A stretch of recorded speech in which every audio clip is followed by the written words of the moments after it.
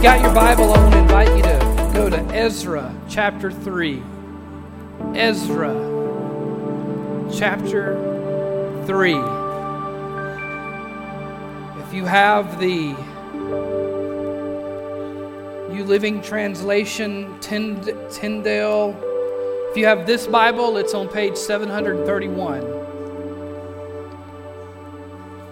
If you don't have this Bible, it's somewhere in your Old Testament. Ezra chapter 3. Full disclosure, I actually intended to preach what is now a variant of this message a few weeks ago. And if you were here, I'm going to say about a month ago, maybe 3 weeks, the Holy Spirit just sort of led our entirety of our service in a different direction. And so we didn't go to this place, and honestly, I didn't have any intent to even preach this. Like, I just had kind of said, all right. But as I got to looking back over it, it's a very different message than it would have been that day in a lot of ways. That's probably for the best. If not, I'm sorry. Ezra chapter 3, starting with verse 8, and we're just going to read verses 8 and 9. And we're going to camp out in Ezra for a good bit today, so just keep your Bible open there for later in this service. But let's just read, let's read the word of the Lord, and let's pray, and let's believe God just that He would say and do what He wants to say and do, right? The construction of the temple of God began in mid-spring during the second year after they arrived in Jerusalem. Now, there's a lot of backstory here that I'm going to give you later on. And some of you know what's happening, and some of you have no idea. And for those of you who don't know, I'm really excited because one of the things I really like to do is I like to teach the Bible in context. I like to open up the Word and not just hear what it has to say to us now, but what it meant then. And that's what we're going to do. Construction of the temple of God began in mid-spring during the second year after they arrived in Jerusalem. The workforce was made up of everyone who had returned from exile, including Zerubbabel, son of Shealtiel. You have to be careful when you say that one. Jeshua, son of Jehozadak, and his fellow priests and all the Levites. The Levites who were 20 years old or older were put in charge of rebuilding the Lord's temple. The workers at the temple of the Lord were supervised by Jeshua with his sons and relatives, and Kadmiel and his sons, all descendants of Hodaviah. I'm not sure that's how it's pronounced, but you don't know, so it doesn't matter. They were helped in this task by the Levites of the family of Henadad. And may God add blessing to the reading of His Word. Father, one more time, everything that happens today could be done in a lot of ways, could be done without us depending on you. We can go through the motions. We can sing songs. We can give speeches. And they may very well be helpful. But God, that is not what we want today. This isn't a TED Talk. Lord, this is your word. And to the best of my ability, I'm utterly and totally dependent upon you today to speak to us. And we pray it in Jesus' name. Amen. Amen. Can you give the Lord a hand clap of praise? Man, it is so good to be with you today. I want to take a few moments before I jump into the message and just thank all of you so much for praying for Kristen, my wife, this week. She had surgery on Wednesday, and I have gained at least 12 pounds since then. Because people keep bringing us food or ordering food and having it sent to our house. And they bring and order desserts. Thanks a lot for the brownies last night, Monica. Wherever you are. I saw you earlier. There she is. Sorry, you moved. The cookies. Looking at you, Danae. Listen. Somebody, I won't name who, Tara, brought us Dove chocolates the other night. And this is how I work. Like, if I see it, I eat it. So after clearing out half of the bag of Dove chocolates in 12 hours, I threw the rest away. That's how I have to do it. The brownies are still there, though.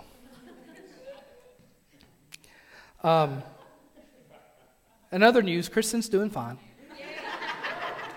She's here today. She's on the front row. Some of y'all are like, I stubbed my toe 3 weeks ago. I don't think I can make it to church. But she's here. She's in church. Pastor Randy and his wife Nancy are joining us today. I appreciate Pastor Randy. He called me earlier last week, probably Monday or Tuesday, and he said, hey, I know Kristen's having surgery. If you'd like, somebody to preach for you on Sunday, I'm available. And I couldn't tell if he was offering it because he really wanted to preach, or if he felt sorry for me, or what. But I didn't let him preach. Some of you today, when we leave, you'll think, man, you should have let Pastor Randy preach today. I sure do love Pastor Randy and Nancy, and they're a blessing to our church. And I just want to tell you, and if you're watching online, I want to tell you as well, that I love you. I really do. I love getting to do this. I remember it's not that long ago, although so much has transpired in the last 3.5, almost 4 years. It feels like it was a lot longer ago than it was. Kayla's on the front row nodding, amen. She's going to shout me down before I even get started. I remember we had been here for a few weeks, and we didn't have a house in Oak Ridge. We lived about an hour away, and so I was commuting pretty much every day, about an hour's driving. For some of y'all, that's not a big deal, but for me, it was a big deal, especially because my car didn't have air conditioning in it. So I'm glad that thing's gone. It was a big deal, and then we would leave on Sundays. We would wake the kids up, and they would still be in their pajamas, and we would carry them out to the car, like the dead limp carry, and we'd put them in their car seats, and they'd sit like this, and then we would drive, and it would still be dark when we got here, because in that time, I was leading worship, and by leading worship, I mean I was beating a guitar and having other people sing songs, and thank God for Don.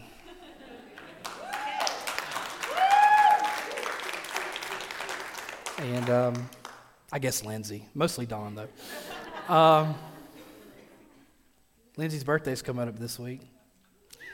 Yeah, don't clap for that. And I remember, it was great because it was an answer to prayer, right? But how many of you understand that a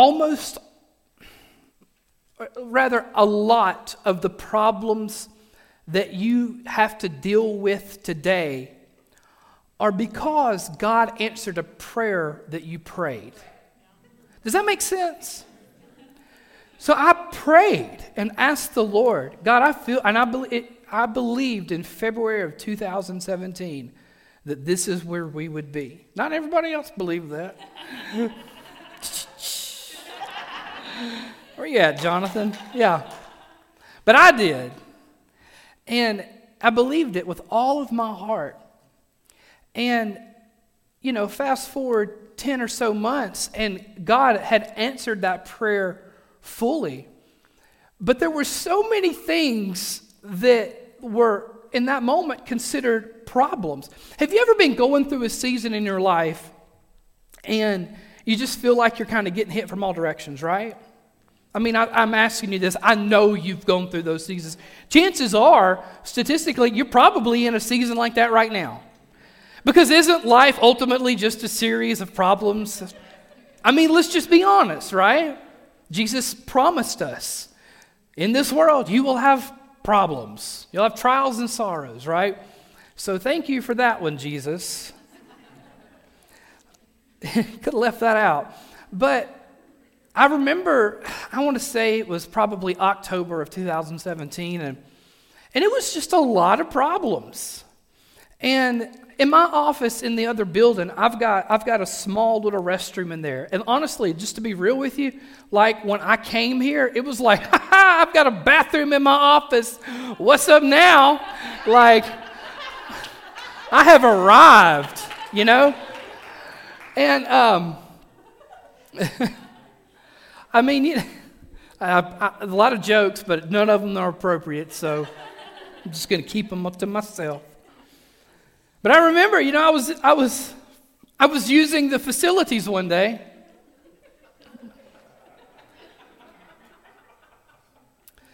and there was water on the floor, and it wasn't from me.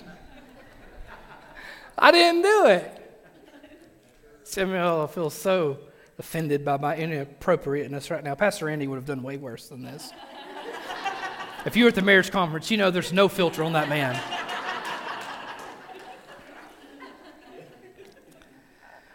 And I remember looking at the floor, and there's this little puddle there.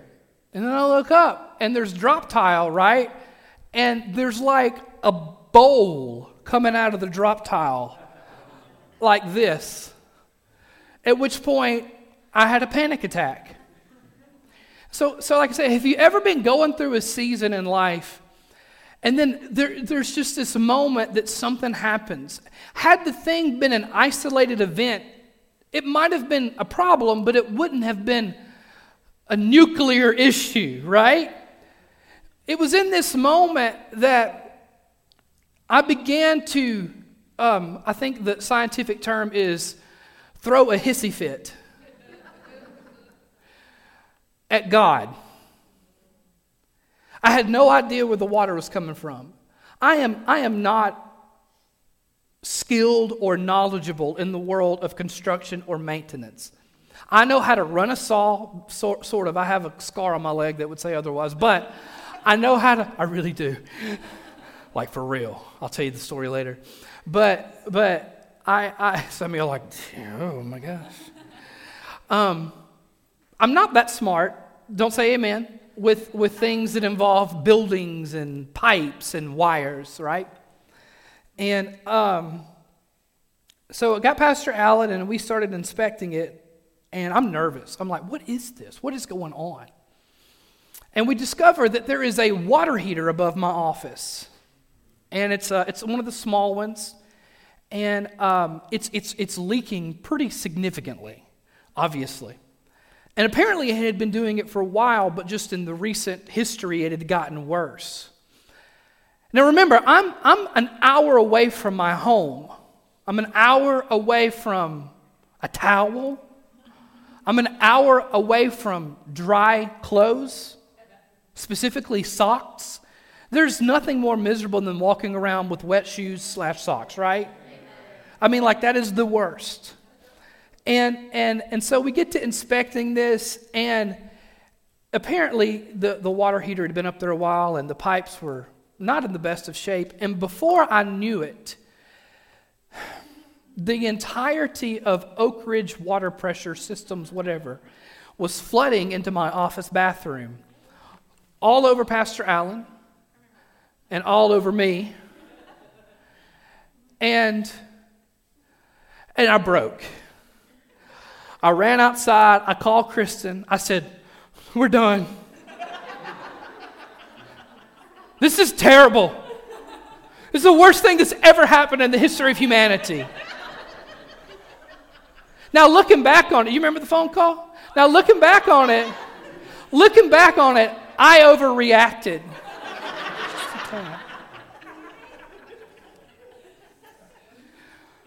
But I had it, right? Like it was all these things. And then now I'm wet, and my wife and my clothes are an hour away. And what's worst is we have no idea where the water shutoff is. And so we start, Pastor Allen's working safety right now, I think. So we start walking all around the property. It's a lot of property. We start going everywhere.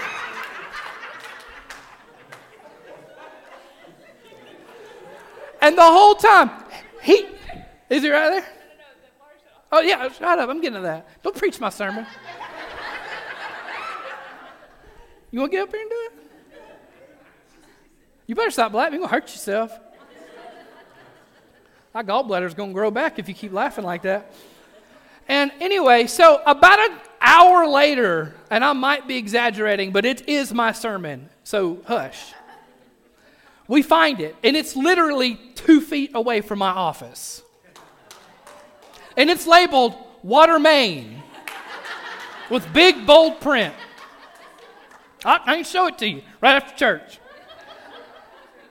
And by this time, like, it is ankle-deep water pretty much everywhere in the bathroom in the office area, even though we had taken our shirts off and stuffed them in the pipe. It was that serious. And looking back, it's hilarious, right? I mean, it really is. And everything turned out fine. There is no hot water in my office today. Sorry, but I'll live. Because I didn't want to, it was just, whatever. It wasn't a huge issue, but it was really inconvenient. And in that moment, though, it was just devastating, right? It was like that, proverbial cherry on top.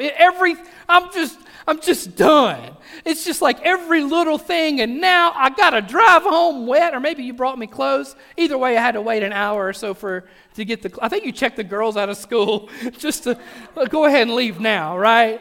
It was just one of those moments where I was done. And I just want to tell you today that the process of progress in our life is often a painful one. In fact, I would submit to you that it's always a painful one.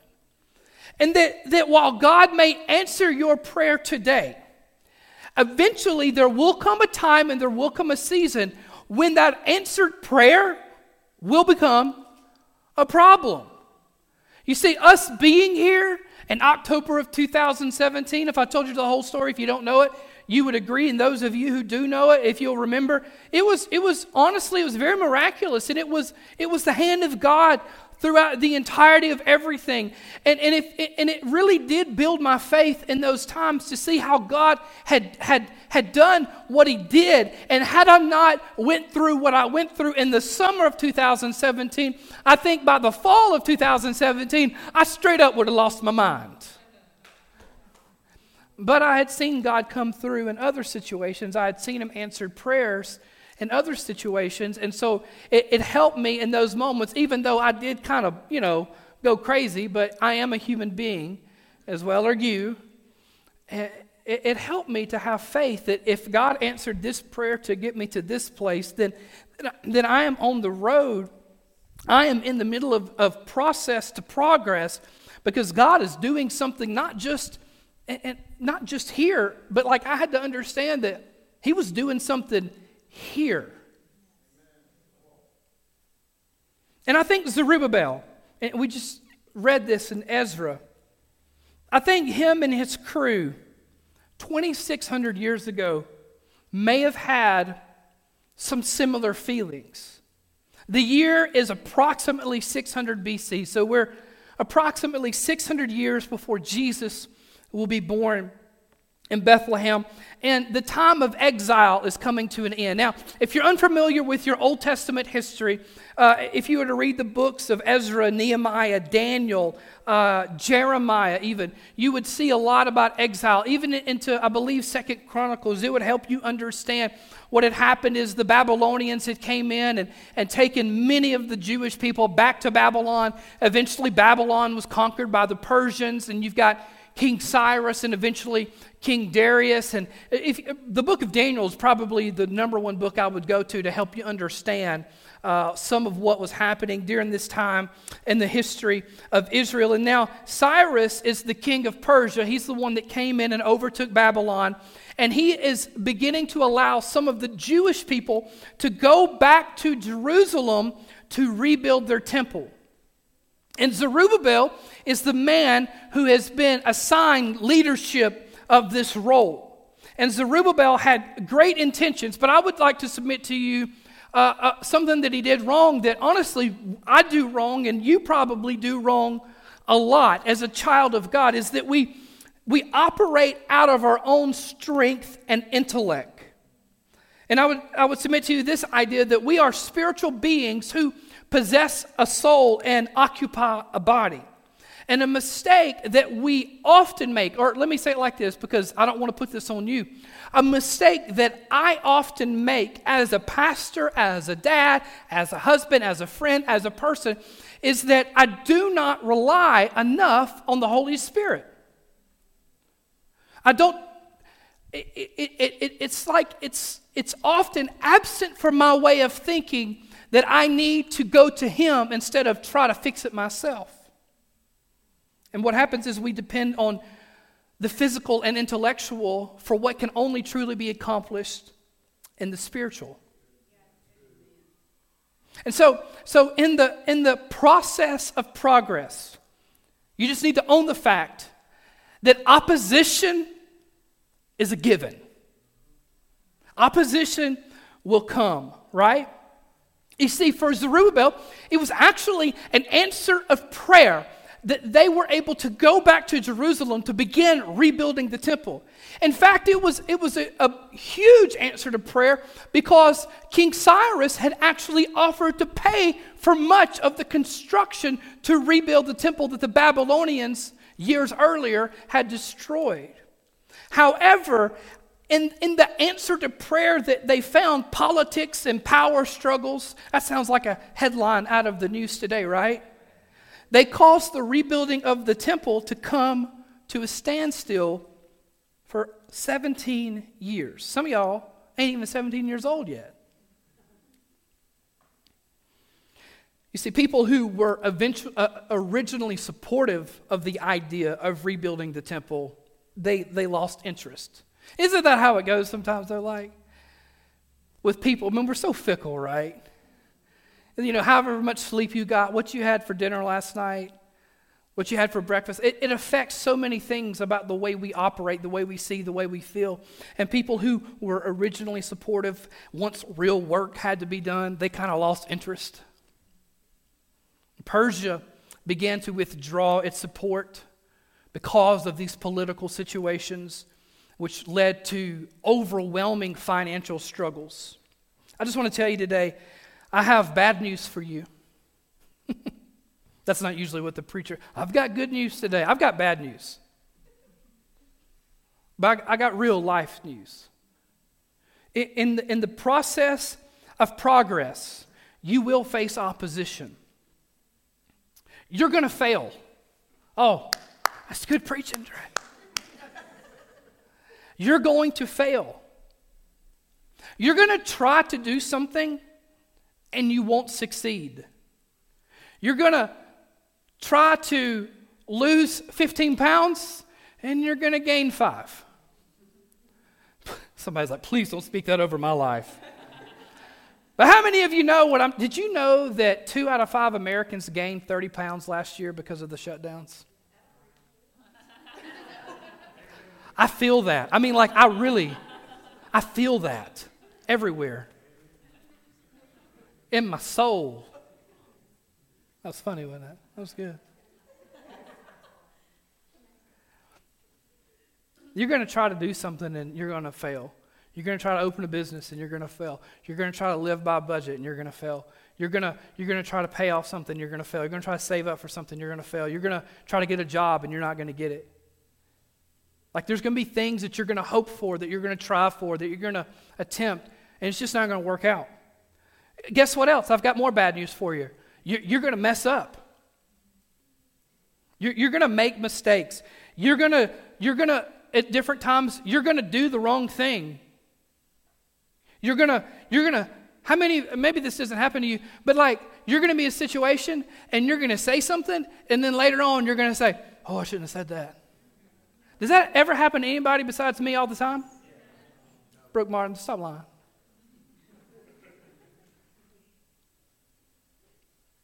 You're going to get hurt. People are going to hurt you. Somebody's going to say something about you that's unkind. And they're going to say it with the intention of you never hearing about it, but it's going to get back to you. And it's going to sting. You're going to feel lonely. I think, honestly, if you ask me, what's the greatest weapon the devil uses to hurt men and women of God? I think the number one thing is that our thought life. I think that's number one thing. And I think number two, and this is isolation.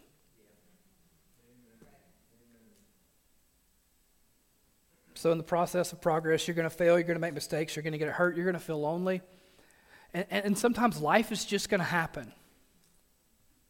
And you're going to ask yourself questions like, did God cause this? Did God allow this? I've asked this.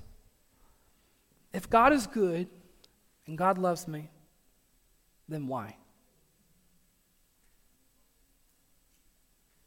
Why did he do that? Or why did he let that? And as life happens, as you fail, as you make mistakes, as you get hurt, as you feel lonely, you'll be tempted to adopt I just call it the coulda, woulda, shoulda syndrome, right? Coulda, woulda, shoulda. This is what Ezra goes on to say in verse 10. He says, when the builders completed the foundation of the Lord's temple, the priests put on their robes and took their places to blow their trumpets. And the Levites, descendants of Asaph, they clashed their cymbals to praise the Lord. See, Jonathan, you're just like a Levite. Honestly, I just had to say this. There was 2 times during praise and worship today where I literally had the thought, man, I'd hate to be a drumhead right now. You know what I'm saying? Bro, that's what I'm talking about. Anyway, verse 11, with praise and thanks, they sang this song to the Lord. He is so good. His faithful love for Israel endures forever. Then all the people gave a great shout, praising the Lord, because the foundation of the Lord's temple had been laid. Now this is good, right? This is not a bad thing. It could have been really good, though, if their focus was on what God was doing versus what God was not doing. And I just had this thought, like, at least for my own life, how many good moments in my life have I allowed to be ruined because they weren't perfect moments? Oh man, like I feel like that is a word for me today. How many times in my life have I missed out on the good because I was obsessed with the perfect, the unattainable? If you went on to verse 12, this is what you would see. Many of the older priests, Levites, and other leaders who had seen the first temple, the temple that Solomon had built, they wept aloud when they saw the new temple's foundation. Because, and this is my interpretation, because they remembered what was, and what they saw before them did not even come close to measuring up to what was. They began to weep. And this new temple would be nothing compared to the temple that had existed before, Solomon's temple. Can I just say like this? Comparison is such a jerk. It robs me of peace in the present. It robs me of joy for the future. And it robs me of gratitude for the past. I hate comparison. And I think to myself, sometimes I wish I could go back 3-4 years to that brand new pastor. And I'm going to be able to say this in 5 years from now. I wish I could go back to 2021. I think that's just kind of how we do, right? If I knew then what I know now, I would have prayed more. I would have listened more. I would have certainly talked a lot less. I certainly would have done my best to not let Satan steal my peace. I would have been a lot more thankful for what I had and less focused on what I didn't have. But like the old saying is, you don't know what you don't know till you know what you don't know. I don't know how old that is. I say that. Go back to verse 12. Many of the older priests, Levites, and other leaders who had seen the first temple wept aloud when they saw the new temple's foundation. The others, however, were shouting for joy. I love those others. The joyful shouting and weeping mingled together in a loud noise that could be heard in the far distance. Here, if you don't write anything else down, write this down. Take your phone out, put this in your notes, whatever. I don't think it's on the screen. It might be, but I don't think it is. Here's the bottom line. I cannot change what was. I cannot change what is. But I can change what will be by doing now what I wish I had done then. I can't change what was. I can't even change what is. But I can change what will be by doing now what I wish I had done then. It's okay to weep. It's okay to cry. Just make sure your praise is just as loud. Make sure that your praise outlasts your complaints. Make sure that your worship outlasts your worry. Come on, that's good preaching. Where y'all at today? And you might, if you'll do this, you might just discover that living for God, the greatest offensive weapon that you have in living for Jesus and having peace and having joy is your praise. It is your worship. I mean, what greater discouragement could you offer the devil that when he gives you every reason to complain, you lift up your hands and begin singing his praises? What greater discouragement could you offer the enemy of your soul that when life happens and you feel lonely and you feel isolated and you have every reason and every right to be angry and to complain and to be worried and to allow those things to impact you, but instead you lift up worship to the King of Kings and the Lord of Lords? Zechariah 4:6. I've quoted this like 3 Sundays now. But I want to give you the greater context of it. This is a verse that I heard all the time after I became a Christian in our church. It was kind of one of those, I don't want to say, I don't think there's anything in the Bible that's cliche. But it was one of those verses that got said almost every Sunday. It's sort of like, this is one of our go-tos. When we say this, we get happy, right? And this is what it says. The Lord said to me, or this is what the Lord says to Zerubbabel, it is not by force nor by strength, but by my Spirit, says the Lord of heaven's army. Now Zechariah is a prophetic book that actually runs somewhat parallel to the book of Ezra in your Bible. They're not located next to one another, but they have a lot of commonality between the two. And so you read that verse, and the first thing I want to point out to you, and I was actually thinking about this while we were singing, but this isn't in my notes. This isn't what I was really thinking about. But have you ever tried to work out? Have you ever tried to? Oh, I don't even want to say this word. Run. You know, like when you first start doing it, it's difficult. When you first start working out, it's difficult. Anybody do that stupid stuff? I think it's called CrossFit. You don't do CrossFit anymore, do you? A little bit? Like if you have to swing your... I offended Chad. He's leaving. I picked on CrossFit. I'm sorry. Love you, Chad. things if I could go back, I wouldn't have done that. He's going to send me a text later. We'll see what that says. Anyway, my idea of CrossFit is if you have to do a kipping pull-up to do a pull-up, then you don't even need to try to do pull-ups.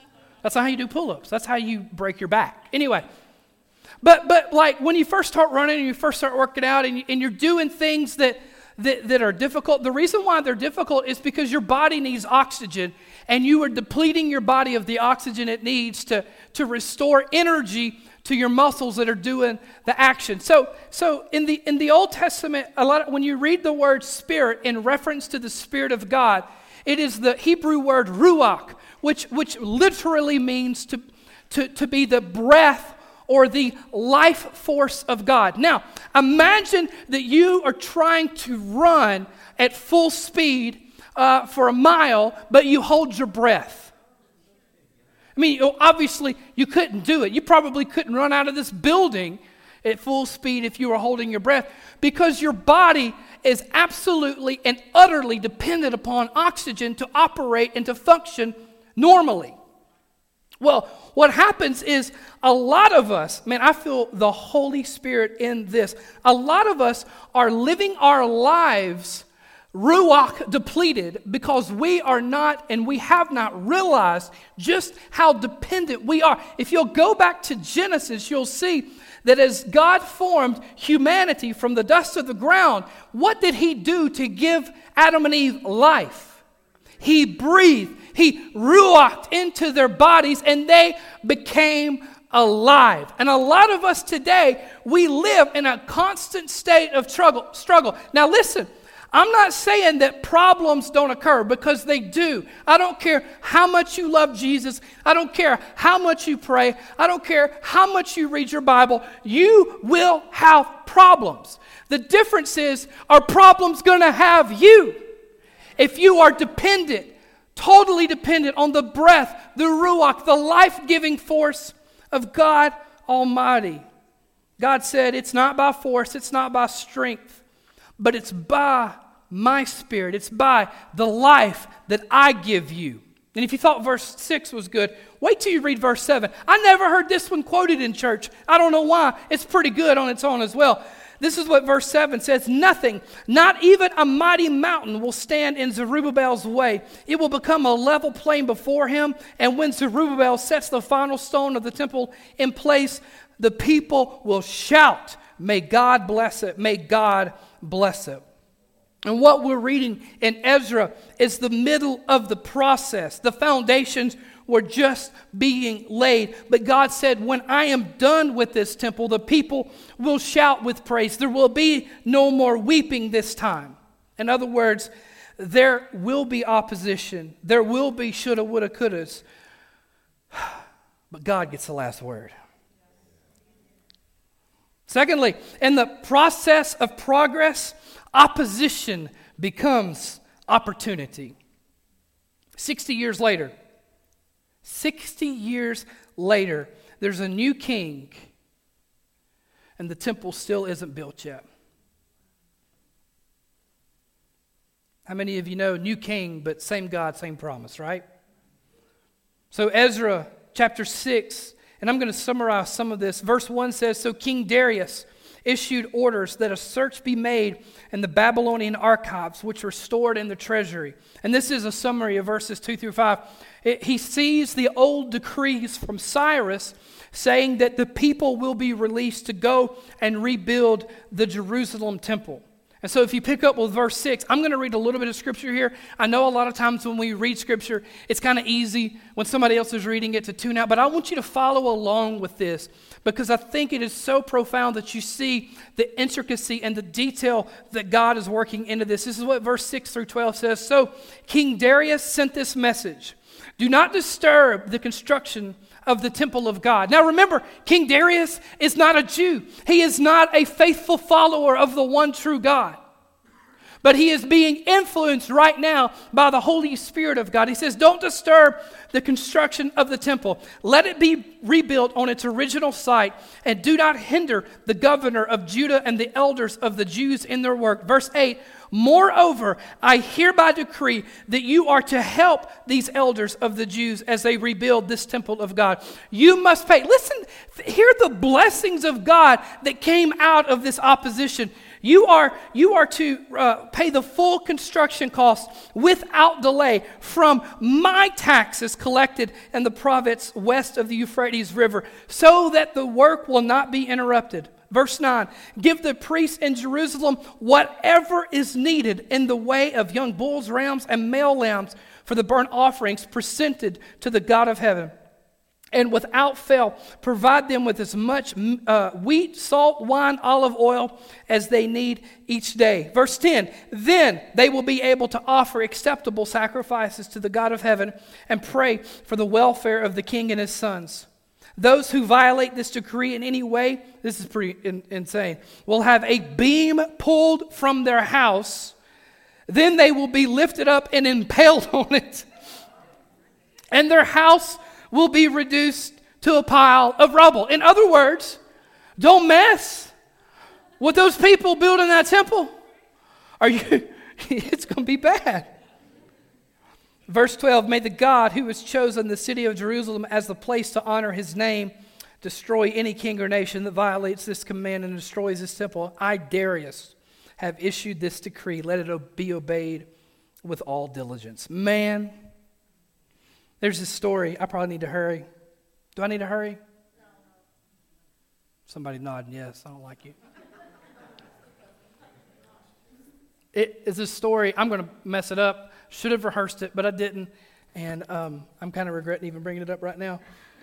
But there's this lady. She's a widowed lady, and she doesn't have a lot of money, and so she goes outside on her porch every morning, really early in the morning, and she prays every morning. And her neighbor is an atheist, and he gets woke up every morning early because she's out there praying. And one day, she wakes him up praying, and he hears her out there praying, and he hears her prayers. She's praying that today she would get food. She hasn't had food in her house for a long time, and she's getting hungry. She doesn't have any groceries. She doesn't have any money. She doesn't have anything. She doesn't have any way to pay for anything. She's barely making it. And this atheist man who is so tired of hearing this woman pray and being woken up by her every morning, he decides, you know what, I'm going to show her. I'm going to show her what's up. So he goes to the grocery store and he buys all kinds of food. He buys everything you could want, enough to get by for a couple of months. And he leaves it at her doorstep, and she's gone, and he's out there waiting, and he sees her get there, and she sees the groceries sitting on her front doorstep, and she begins to praise God and thank God and for providing miraculously. And he jumps out from behind the bushes and he says, aha! God didn't give you that stuff. I bought those groceries and gave them to you. And at that moment, she lifts her hand. She says, thank you, Lord, for providing, and you made the devil pay for it.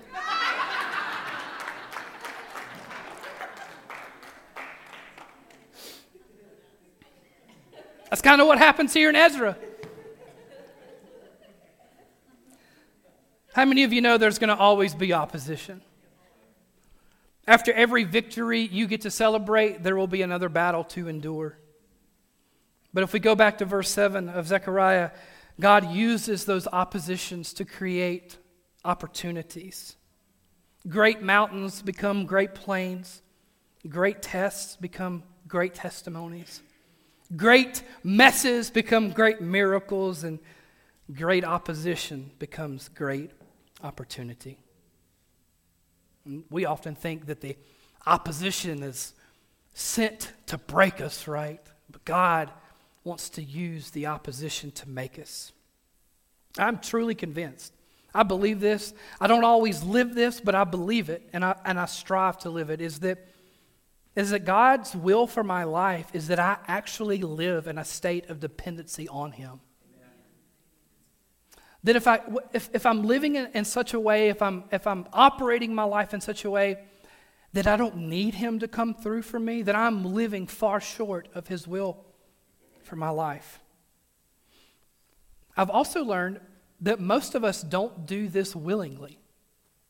It's almost like sometimes God forces us into those situations where we have to depend on Him. You see, in the process of progress, what was comparison becomes confidence.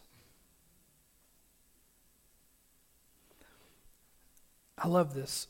Zerubbabel's temple, it would not measure up to Solomon's temple. It wouldn't have as much gold. It wouldn't be as big. It wouldn't be as ornate. It wouldn't be as expensive. It wouldn't be as pretty.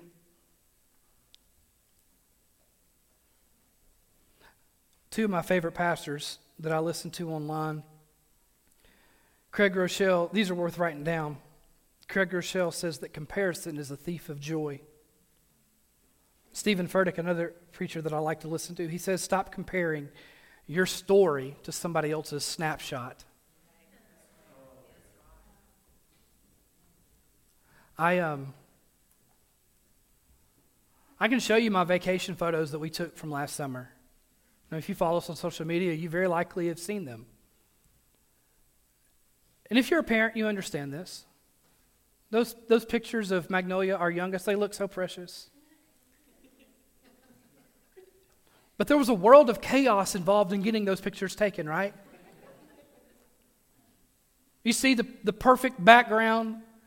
Yes, because we took 800 pictures and we only kept 40. But we do those kinds of things. We see things on social media,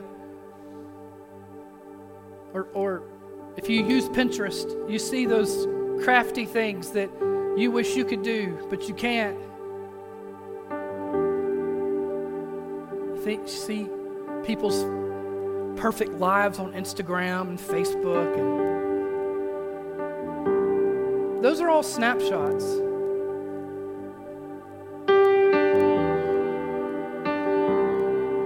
They're not the story. They're the highlights. So when you compare your story to their snapshot, yeah, it's going to make you feel bad. But there's so much more to the scene that you don't see.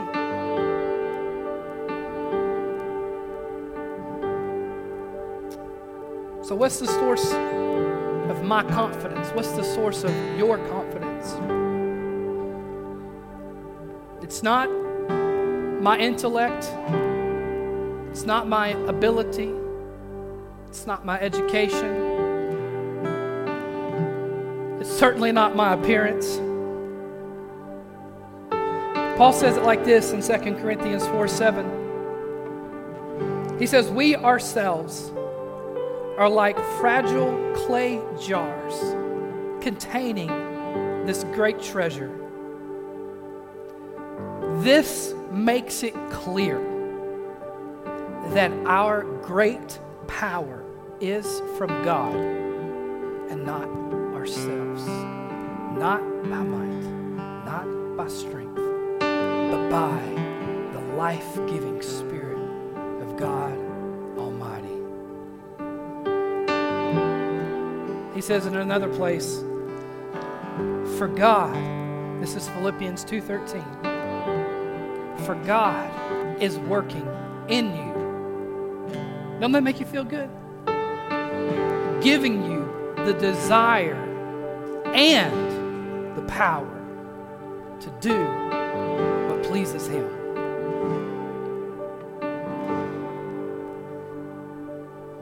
If you've been struggling lately, if you're just waiting on the water heater to explode above your head and for you to lose your cool and to just feel like everything's falling apart, I just want to encourage you today that while Jesus doesn't give us any promises about taking us out of problems, He does promise that He'll always be with us in the middle of problems. And that His strength is not meant for you to use as a crutch when all else fails. His strength is for you to use every day, in every situation, in all seasons, and in all circumstances. But that's what we don't do that enough. We wait. We'll say, well, everything else has fallen apart. I guess all we can do now is pray. How many of you understand that the prayer, I'm preaching to myself again, it needs to be a first response, not a last resort, right? Zerubbabel's temple, if you could go back in time and see it, it was actually eventually destroyed by the Romans in the first century, not too long after Jesus ascended into heaven. But if you were to compare it to the Temple of Solomon, it wouldn't hold water. It wouldn't be the same. You would understand why those older Levite priests, you would understand why they began to weep. You would understand why they were sad, because they knew what was, and now they're faced with what is, and it's just not as good.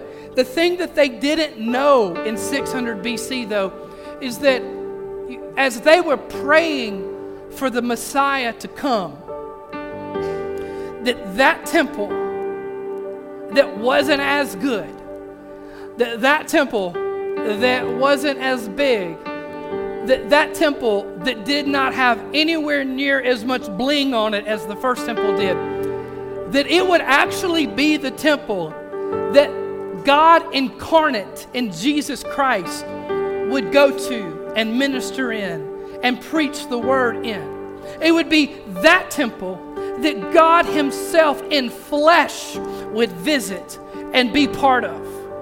And if they could have known that when they built that temple, as the foundations were laid, if they could have realized that God was not a respecter of the size, he wasn't a respecter of the gold or the extravagance, he was just a respecter of the space. He just needed a space, a place to go, right? And if they could have known that Jesus, the Messiah, the anointed one, he's going to come here.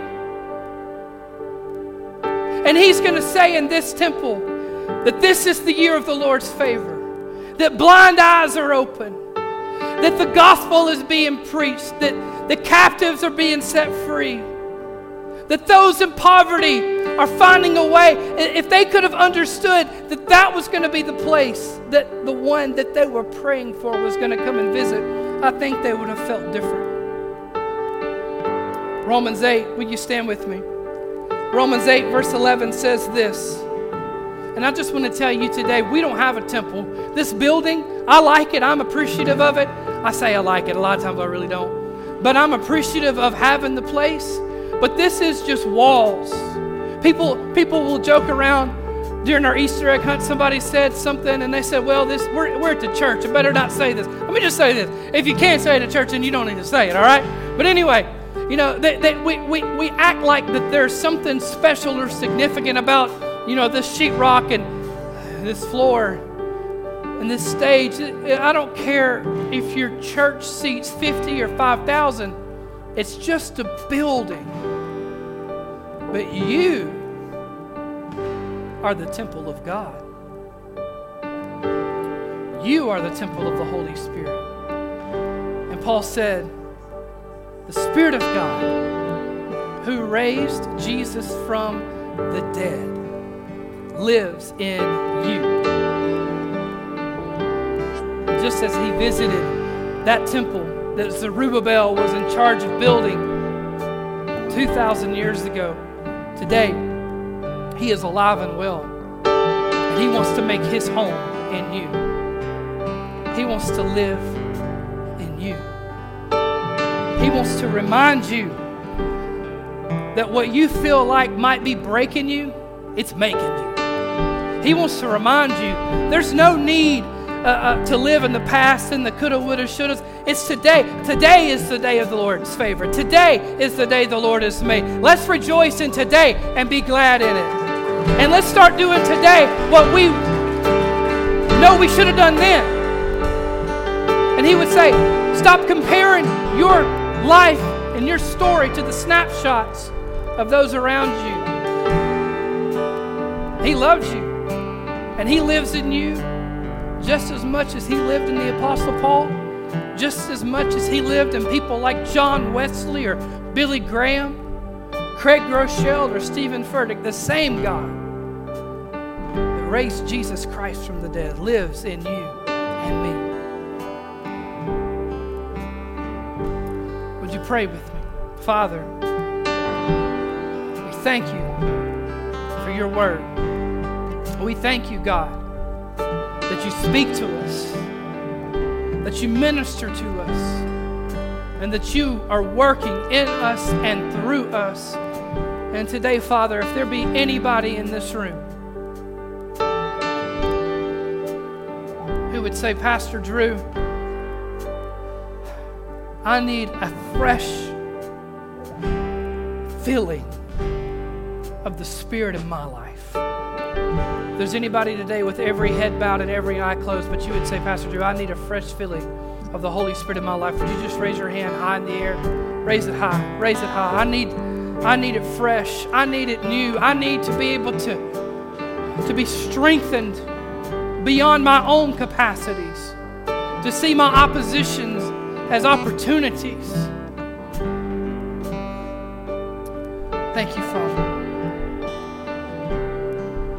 As we sing for a few moments this morning, as we enter back into a time of worship, if you just raise your hand, or if you should have raised your hand, if you, and I know sometimes we struggle with how to word this, but today you just know that you need something from God. And if that's you today as we sing, as we worship, I want to invite you to join us around this altar. And we're going to pray together with you. We're going to pray